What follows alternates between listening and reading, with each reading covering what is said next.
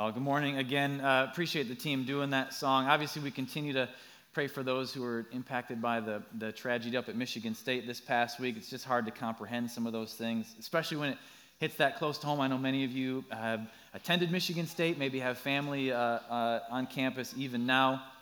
And it's interesting to even contrast those events with some of the things, I don't know if you've seen on social media, some of the things happening at different Christian colleges around the country. Just an amazing outpouring of worship and God showing up in big ways in some of these places.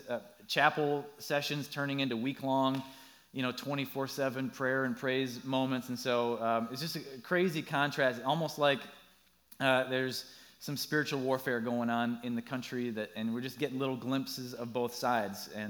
But obviously, big deal. And the reality is, there is no hope, there is no solution without Jesus, and so that's where the conversation has to begin and end, and there's a lot in between, obviously. But anyway, so we're jumping back into Peter today. I remember late in my 5th grade year, and it happened, I think, in 8th grade as well. But you get to that point, you're at the top of the food chain, right? You're the oldest kid in the school, you and your friends. And now you're heading into middle school the next year. We're in 6th grade, and I know it's the case for most of the districts around us. 6th grade's middle school, right? And so now you're at the bottom of the totem pole, and kids I don't know if you've seen 7th and 8th graders lately. They're awfully big. And so when you're coming in as a new 6th grader, it can be pretty intimidating. And so even though there was some excitement about summer vacation coming, there's a little bit of that trepidation of like, oh man, next year's going to be a little bit different. So I remember they sent down 3 6th grade students, and they did a little assembly with our 3 5th grade classes from our elementary school. And those 6th graders just kind of sat there and shared a little bit of what their year was like, did some Q&A, and just kind of gave some tips, right? Like, hey, it can be hard, it can be confusing, it's tough to get used to, but hey, here's what it looks like, here's what you can expect, here's some ideas of how to navigate next year. Basically saying, hey, my teachers feel like I'm doing okay at this, that's why they sent me down. And so if nothing else, just kind of do what I've been doing, and then you'll figure it out as you go, and you'll be all right. And there's something incredibly important, there's something incredibly stabilizing that comes with good guidance, that comes with good examples. And sometimes it comes in the form of a person with a specific title, right? You go to college, and you have an academic advisor, someone who can see the big picture, someone who's been there and done that with students before and can say, here's the path that you should take, here's where you start, this is what you do next semester, right? Or sometimes it's just a proven example of what to do, what to expect, what to shoot for. And as Peter wraps up his first letter today, he turns to one more practical challenge, a little bit different than what we've been talking about, where he's been addressing how to live as a believer in the midst of a world that doesn't believe, in the midst of a fallen culture. Today is practical, but in a little bit of a different way, and it has to do with this idea of guidance and examples and leadership within the church. And so today, I just want to warn you, I don't know if maybe you're visiting our church or maybe church is a newer thing to you. Today's a little bit more on the educational side, a little bit more on the informational side. Going to nerd out on some church stuff a little bit from Peter. So just bear with us. I'll try to give you some goosebumps next week, maybe. We'll have some silly stories. I don't know. Actually, next week is on election and predestination, so it'll be fun for me. I don't know if it'll be fun for you guys. So we'll jump in, and you'll kind of get where I'm going as we talk a little bit of church leadership and organization here. So 1 Peter 5, we'll read our 9 verses, and then we'll kind of come back through piece by piece. He says, "To the elders among you, I appeal as a fellow elder and a witness of Christ's sufferings, who will also share in the glory to be revealed. Be shepherds of God's flock that is under your care, watching over them, not because you must, but because you are willing, as God wants you to be, not pursuing dishonest gain, but eager to serve, not lording it over those entrusted to you, but being examples to the flock. When the chief shepherd appears, you will receive the crown of glory that will never fade away. In the same way, you who are younger, submit yourselves to your elders. All of you, clothe yourselves with humility toward one another, because God opposes the proud, but shows favor to the humble. Humble yourselves, therefore, under God's mighty hand, that he may lift you up in due time. Cast all your anxiety on him, because he cares for you. Be alert and of sober mind." 3rd time in this letter he says that. Be alert and of sober mind. Your enemy, the devil, prowls around like a roaring lion, looking for someone to devour. Resist him, standing firm in the faith because you know that the family of believers throughout the world is undergoing the same kind of sufferings. So he's talking about leadership within the body of Christ. And those last couple of verses 8 and 9, he kind of reveals the why of what he's talking about. He says, again, be alert, be of sober mind, get serious. Why? Because Satan knows that if you take down the leaders, you can take down a church. And if you take down a church, you can take down a generation. There's so much at stake when it comes to the church. And so Peter says there's some urgency here, right? There's urgency about where we are. There should be urgency about where we're going. And what is it that Peter brings up in light of this urgency? He brings up leadership. So in verse 1 there, the first part, he says, to the elders among you, I appeal as a fellow elder. So what's an elder, right? Let's get into that a little bit. So that word used there is fairly diverse in what you can use it for. It can refer to a position of influence or leadership. It can refer to an older man, an older woman. It can also refer to simply the oldest person amongst a group. So if you have a group of 13-year-olds and a 20-year-old walks in, that 20-year-old would be an elder, and they could use this word to refer to that. So all of those different uses are applicable to what we're talking about today, but this passage specifically is referring to a position, an official level of influence within the church. Typically would be someone older, and yet age doesn't guarantee that you would ascribe to this level of leadership and influence just because you're older. So what's happening is that you're kind of progressing through the first century, and Peter, as we'll see early on in 2 Peter in the next couple weeks, knows that his end is coming. And as he reflects on that, guys like Peter, guys like Paul, others, they're starting to wonder, okay, is the body going to be led well? Is it going to be taught well? Is it going to be protected? Is it going to be cared for? Are things going to be kept in good order while we are all gone? And so the question becomes, who is going to be responsible for such a big opportunity, for such a big responsibility? Now, the obvious one is Jesus, right? Jesus should be responsible. And you say, yes, absolutely. He started the whole thing. He is the head of the church. And yet, in bodily form, he's gone. And he's left his Holy Spirit behind to guide human beings in the leadership of this thing that he created called the church. Beyond him, the next obvious option becomes the 11 disciples, those and a handful of others who walked side by side with Jesus as he taught, as he ministered with people, as he showed them what this thing was supposed to be. And a lot of weight was put on that characteristic. They were with Jesus. And those individuals took pivotal roles in that first century. Peter and James and John, the other James, Jesus' brother, those who were there when it was all happening. But the problem is, all of these individuals at some point are going to die. Some of them have already been martyred, right? And so the number of those individuals who walked side by side with Jesus is dwindling very quickly at this point. And so who leads? Who teaches? Who guides? Who protects when all of these individuals are gone? You cannot replace personally walked with Jesus very easily. And so what they ended up doing is, over time, they began to establish leadership roles within the church that would help supplement what the apostles were doing and ultimately take over for what the apostles were doing. And the first one they created was this position called deacon. Some of you guys grew up in church, you know exactly what I'm talking about. Deacons, basically they were those who were gifted and called to lead and serve and organize. These individuals owned practical leadership and practical duties within the body of Christ. Started out just making sure that the local community widows were being taken care of in an organized way, but then it evolved from there. It expanded from there because the church existed in different towns, different regions, different cultures, and so the needs were different.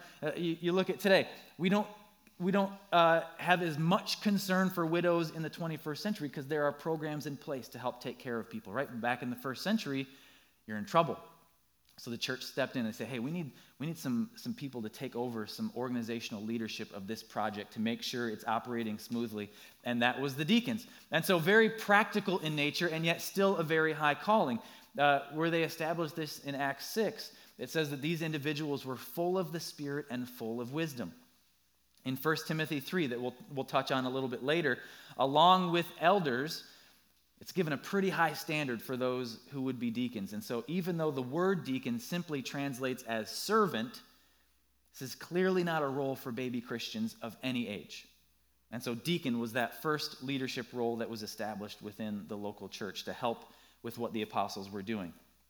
The next role is the role of elder, also called overseer. modern day pastor, elder, depending on the translation of the Bible you're using. It might say bishop in certain spots.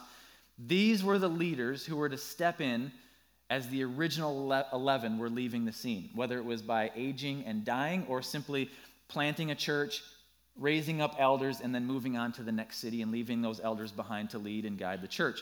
But that's a huge gap to fill as these original apostles were moving on, because the disciples were those who would say, hey, we were with Jesus, and this is what he said.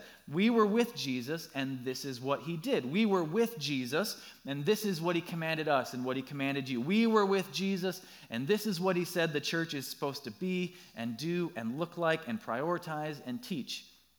And so that is the role that these elders were being asked to step into. And if that's the role, then the calling is similar and the standard is similar, and that standard is high. It's a tough job. It's a sober calling. Now, interestingly, when it comes to the role of elder or pastor and overseer, any of these different things, the Bible talks a little bit about the role and a lot about the person. And so let's look at the role for a second, and then we're going to get to the person and what the Bible says about that. So go back to verse 2 and 3. And Peter describes the role of the elder a little bit. He says to them, be shepherds of God's flock that is under your care. Watch over them, not because you must, but because you are willing, as God wants you to be. Don't pursue dishonest gain, but be eager to serve. Don't lord it over those who are entrusted to you, but be examples to the flock. So there's a couple key phrases I want to key on there. The first one is this. He says to be a shepherd. Now, in their culture, being a shepherd, that would imply care. That would imply feeding. That would imply guarding and protecting against outside attacks. That would mean protecting sheep from biting and stepping on each other. That would imply guiding towards healthy directions and away from unhealthy directions. That implies pushing where there's a need to be pushed. That's helping settle into some rest where rest is needed. And as you read through the New Testament, especially Paul's letters, it starts to describe things very specifically like praying for the sick, settling disputes, helping clear up confusion when it comes to doctrinal things or how we should be responding to things as a church. But basically the theme is, for elders, it's not about you, it's about the whole. It's not about status. It's about sacrifice. It's not about personal gain. It's about whatever is necessary for the health of the body. And so for an elder, in contrast to the apostles who could say, we were there and this is what Jesus said, for an elder it's saying, based on what I see in Scripture, this is what Jesus said. Based on what I see in Scripture, this is what he commands us and what he commands you. Based on what I see in Scripture, this is what the church is to be and to do and to look like and to prioritize and to teach. They're to be a shepherd. Second phrase that comes in those couple verses is to be an example to the flock. So not just leading and guiding as a shepherd would, but being an example to the flock that's in their care. And I love the phrase that Paul uses in 1 Corinthians 11:1. He says, follow me as I follow Christ. So now an elder isn't just saying, based on what I see in Scripture, here's what you are to do and what we are to be. Now an elder is saying, based on what I see in Scripture, this is how I'm going to live.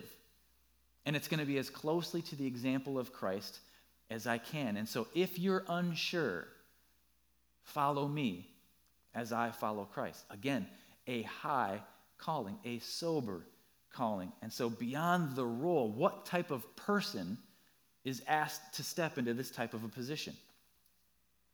Well, the person is described in a few spots in Scripture, and it basically describes what's it look like to follow Christ? What does a person or a leader worth following look like? And we're going to hit on this a little bit more in a couple weeks as we talk about false teachers in 2 Peter. But I want to read kind of a compilation of the descriptions that the Bible gives for those who would be called to step into a position of influence within a local body and a church. And it comes from 1 Timothy 3, 1 through 7. It comes from Titus chapter 1, verses 6 through 9. And then it's here in 1 Peter 5 where we've read. Here's a list of what God is looking for out of those who would step into place and lead his church. Those verses describe someone who is blameless. There's nothing we can currently accuse them of. We're going to come back to blameless in a second. That's a big one. It describes a person with a long track record of walking with Jesus and pursuing Jesus obediently. It's a person who holds firmly to good doctrine. They hold to the gospel as it was given to us by Jesus and his people, Peter and Paul and others who wrote the New Testament, and then protect the core doctrines of Scripture. It's a person whose family is healthy and is a top priority. So they're faithful to their spouse. Their kids respect them, and others respect the way that their family is led. Their kids are solid, disciplined, controllable. And we're talking about a family culture, right? We're not talking about perfection. My dad was a pastor all growing up, and he did a great job of making sure we didn't feel like we had to be extra good because we're the pastor's kids, right? It's an unfair weight to put on the kids of a pastor. We've tried to do the same with our kids. They're pretty much perfect, but yet they have minor flaws that we let go from time to time. But family is the priority. Their family culture is healthy. These verses describe someone who is self-controlled and gentle. It means they're not violent or easily angered. They're not controlled by wide-ranging emotions that are changing and circumstances around them. They're not controlled by addictions. They're not quarrelsome. They're not argumentative. It's someone who's self-controlled and gentle. It describes someone who is respectable and disciplined. It describes someone who is hospitable. Right? We did a podcast this past week. We didn't want to push the calendar back from the week that I missed. So if you want to check that out, we talked about biblical hospitality. Someone who's not arrogant. Someone who's humble. Someone who's teachable and able to teach. It describes someone who's not greedy or obsessed with money or obsessed with obtaining newer and bigger and better things, all the new toys. It describes someone who is righteous, someone who loves what is good and gravitates towards the things of God. These verses describe someone who will support and affirm and defend the teaching of the church, someone who would willingly and joyfully care for the church, someone who's not selfish but eager to serve, a true servant leader. And as you compile this list, basically it's someone who looks like Jesus. It's that simple, right? It's a person who does their best to model that description for others. I mentioned blameless, right? An important note. And here's what you got to understand. It's obviously not about perfection. That's never going to be attained. What we're talking about in a leader like this is someone who is able to provide a long-term, consistent, reliable pursuit of Jesus. And if they do get on track, it's not devastatingly so, and it's quickly followed by a broken heart and a heart of repentance and quickly getting back on track. And this is where it gets a little bit difficult, because what then among church leadership, how do you decide what's a disqualifying sin? What's big enough? What's bad enough? And it's going to be affected by people's experiences and their subjective ideas of what's big and what's not big. And so what are those sins? What's the degree of those sins that's okay or not okay? What are the bad ones and the not so bad ones? We talked about respectable sins a couple months ago and how that plays in the things that we usually let go amongst Christians. And so to answer that, and this gets into, this is me talking now, this is kind of how I view it and how I process different situations that I see and come across. For me, it's about the example that the person can provide to the body. Can they still say, follow me because I'm following Christ? I would say that in a situation where their imperfection is revealed, you need to be able to look at that pastor, look at that elder, look at that leader, and ask the question, hey, can a reasonable person approach the situation? Can they approach that leader and that issue and not be thinking to themselves, how could you possibly follow that person? Look at the hypocrisy. If that's what they're into, if that's what Jesus is about, I'm out.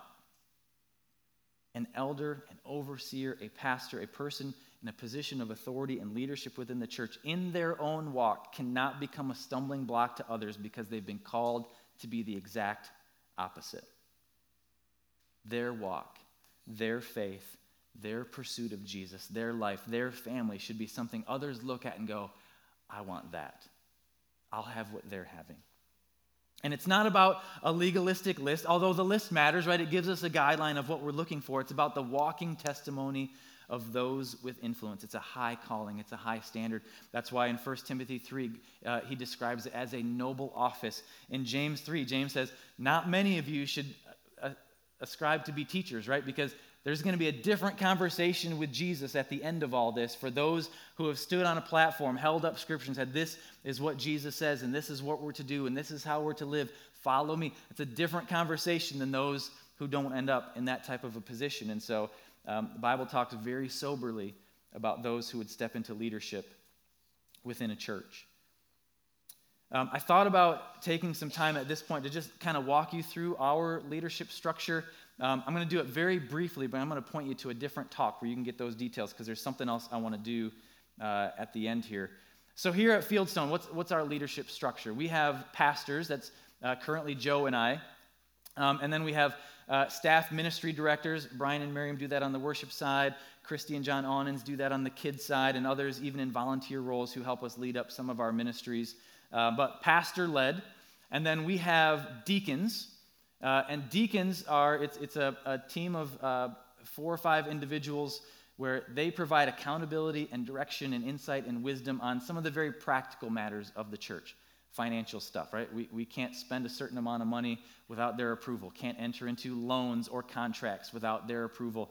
They approve salary changes and benefits and things like that. Things that have to do with the building or the property comes down to them. Any major ministry changes and practical things, they speak into that, and so they provide accountability there.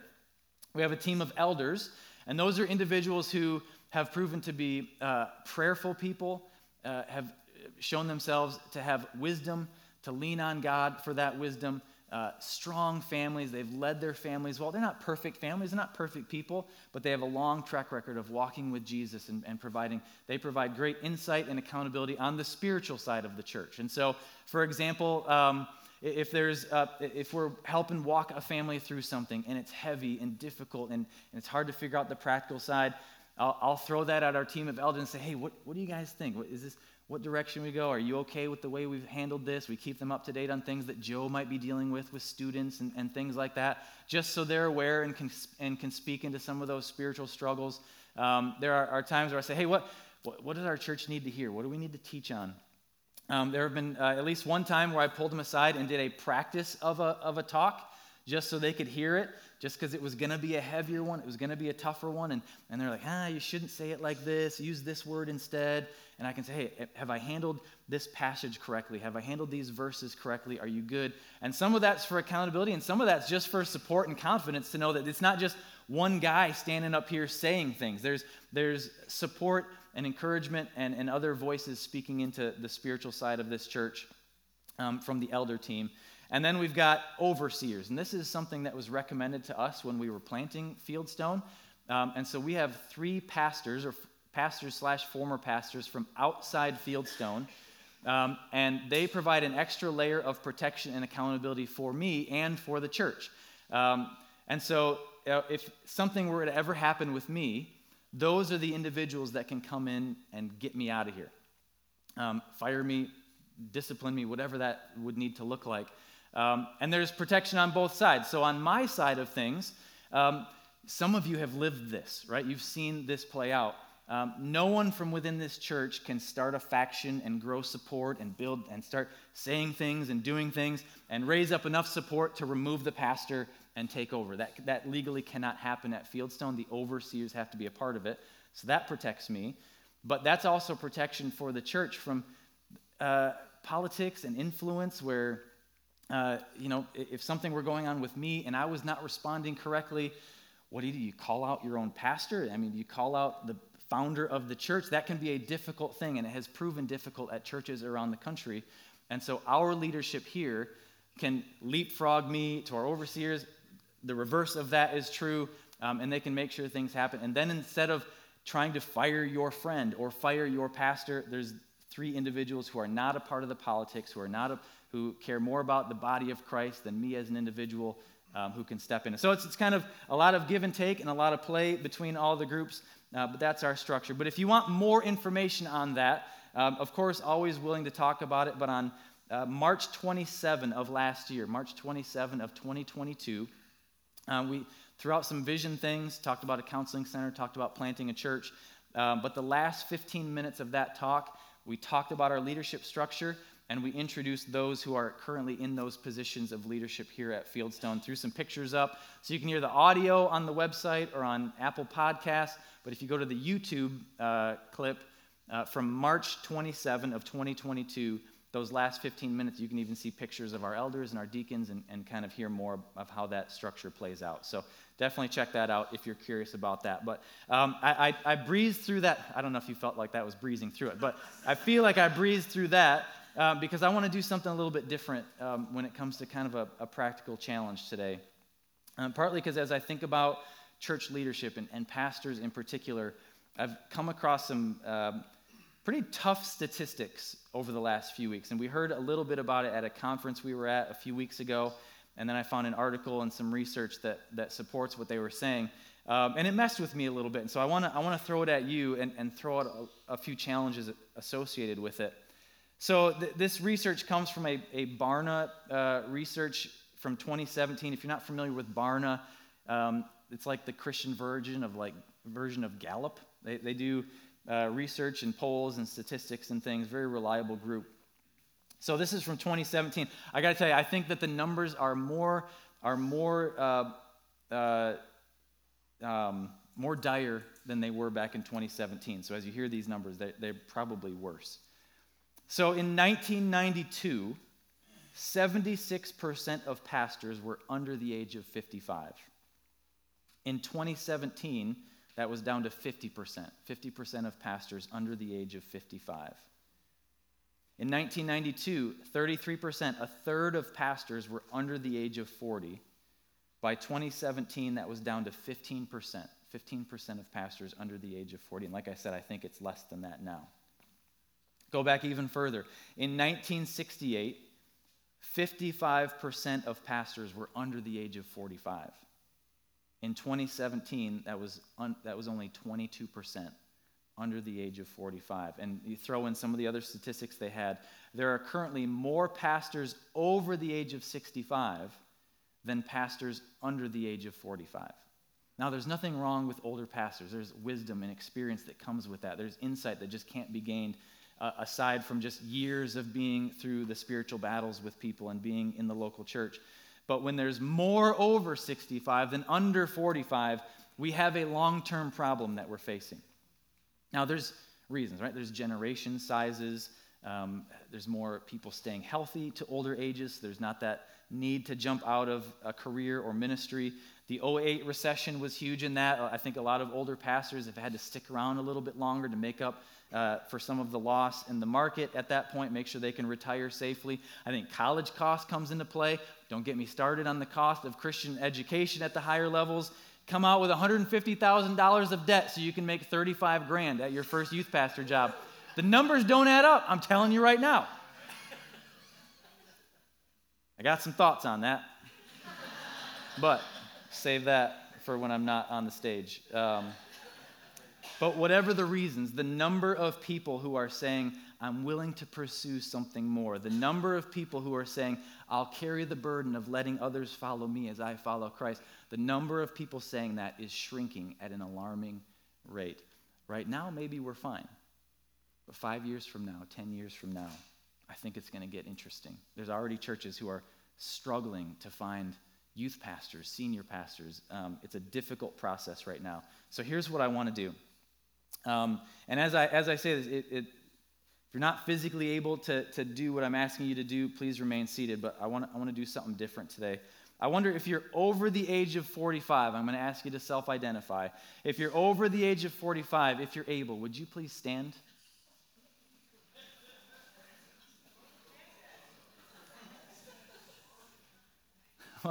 That's a lot of groaning happening as you guys.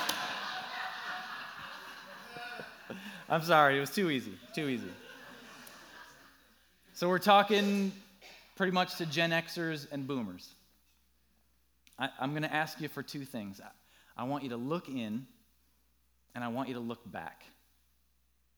I want you to look in. What are you telling the next generation? What are you showing the next generation about what it means to follow Jesus? Look in. Are you living a life worth following? If they followed your example, would they end up closer to the example of Christ? If you don't like your answer, it's time to be sober. It's time to be alert. I want you to look in, and I want you to look back. Who are you praying for? Who are you encouraging? Who needs to hear from you? Who needs to see you? Whose name do you need to add to your prayer list? I need you to look back. There's people coming after you. They need your example, and they need your prayer, they need your encouragement. You guys can have a seat. If you're between 25 and 45, would you please stand? And if you're right on the edge, I'll let you decide which way you want to go with it. 25 to 45. We're talking to millennials now. I'm one of you, okay? So show me some grace. Millennials, there's more in you. We need more depth in you. We need more depth from you. We need you to sober up. We need you to be alert. We need your Bible to be a study Bible. Right? They're more expensive. Come find me. I'll buy it for you if you need to. Or at least we need you to be reading the Bible with some supplement materials that are challenging you and saying, oh, I got to go back to read this chapter in Isaiah and cross-reference and see what's this actually talking about. Oh, that changes how I view this. That's a big deal. Oh, this is what that's saying. That's crazy. I need to sober up about this. I need to read this a little bit differently. We need more depth out of your study. Millennials, we need you to cut 30 minutes out of your screen time and replace it with time in the Word and time crying out to God. Millennials, when you see the brokenness and confusion around you, we need you to be a light of truth and stability instead of folding at the first sign of pressure. There's more in you. We need more from you. You guys need to know that the boomers and the Gen Xers, for all their faults, they have some. They have been pillars of service and generosity and labor for the church for decades. They've been missionaries and they've been church planters.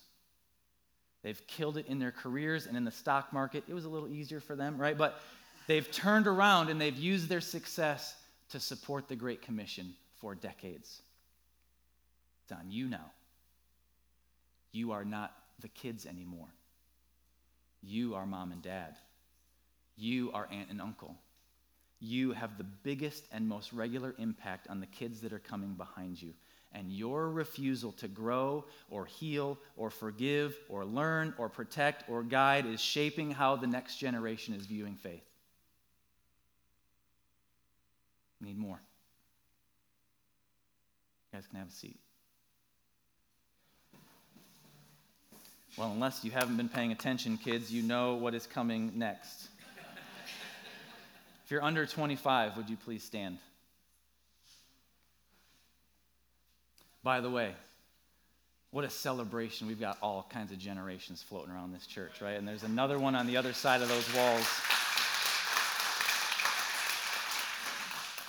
Gen Z, we need you. Yeah, the letters just keep stacking up, don't they? You live to see Z. You made it. We need you. 1 Peter 5 and 6. In the same way, which means everything that he just said to the elders, he's saying to you too. But in addition to that, you who are younger, submit yourselves to your elders. Clothe yourselves with humility toward one another, because God opposes the proud and shows favor to the humble. Humble yourselves then under God's mighty hand, that he may lift you up in due time. Gen Z, we need you to be humble. We need you to get in the Word and read it like God might actually be smarter than you. You have great ideas, but you do not have all the answers. I want you to know that your time is coming, but you can have influence right now. I already told you. I remember I can see the faces of those 3 6th graders who came and helped us figure out middle school, right? You can have influence right now, and yet your time is coming. But for right now, honor the wisdom of those who have come before you. Find someone who's following Jesus and follow them. We need you to be humble. We also need you to be courageous. There's a lion prowling around trying to devour you and your friends. You've seen it.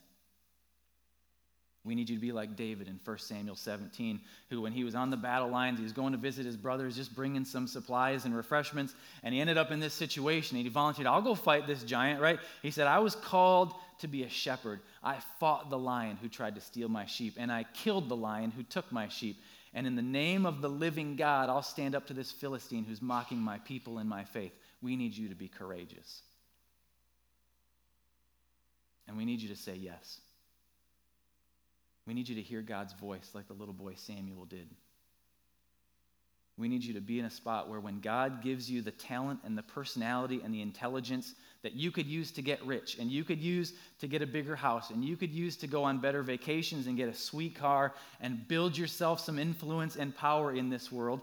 And when that God who gave you those gifts turns around and asks you to use those gifts and that talent and that personality and that intelligence to be a deacon or an elder or to love on some children or to invest in some teenagers, or he asks you to take those gifts and use them on the mission field or to turn around and become a pastor and make a fraction of what your earning potential is, we need you to say yes. I'm on the older end of the millennial generation. We have failed. Okay? The boomers and the gaps and the things that they left behind, my generation has not said yes enough to fill those gaps. Gen Z, we need you guys to say yes. We need you to be humble. We need you to be courageous. We need you to say yes. Could all of you please stand to join them? I hope that you're not hearing guilt, right? I don't want you to walk out feeling like this is a guilt trip that, oh, I guess I got to be a pastor now, like that's not what we're looking for. By the way, the provision that comes along with saying yes, you can't match it. You can't match it. I hope you hear a challenge. I hope you hear an encouragement. I hope you hear a very important reminder of what's at stake. Love the way Peter closes this out. Be alert and of sober mind. Your enemy, the devil, who is very real, by the way, prowls around like a roaring lion looking for someone to devour. Resist him. Stand firm in the faith. You know that the family of believers throughout the world is undergoing the same kind of sufferings. We're all in the same boat. And in the midst of all this, the God of all grace, who called you to his eternal glory in Christ, after you've suffered a little while, he will himself restore you and make you strong and make you firm and make you steadfast. To him be the power forever and ever. Amen. Let's pray. God, we pray that would all play out in our lives, in each generation represented here at this church, in our young ones on the other side of the wall. God, that you would give us the honor of this calling. God, thank you for the leaders that we have, the ones that you've blessed us with life experience and wisdom and who have been faithfully following you and pursuing you, those who have forgiven and apologized when necessary, who have spoken truth when necessary and expressed grace when necessary. God, thank you for their example. And for those who come behind, may we follow that and then leave a light behind us for others to follow. God, give us courage. Give us humility. Help us to say yes. Do your work, and we'd be honored to help. Pray this in Jesus' name. Amen. Awesome. Thanks, guys. Have a great afternoon.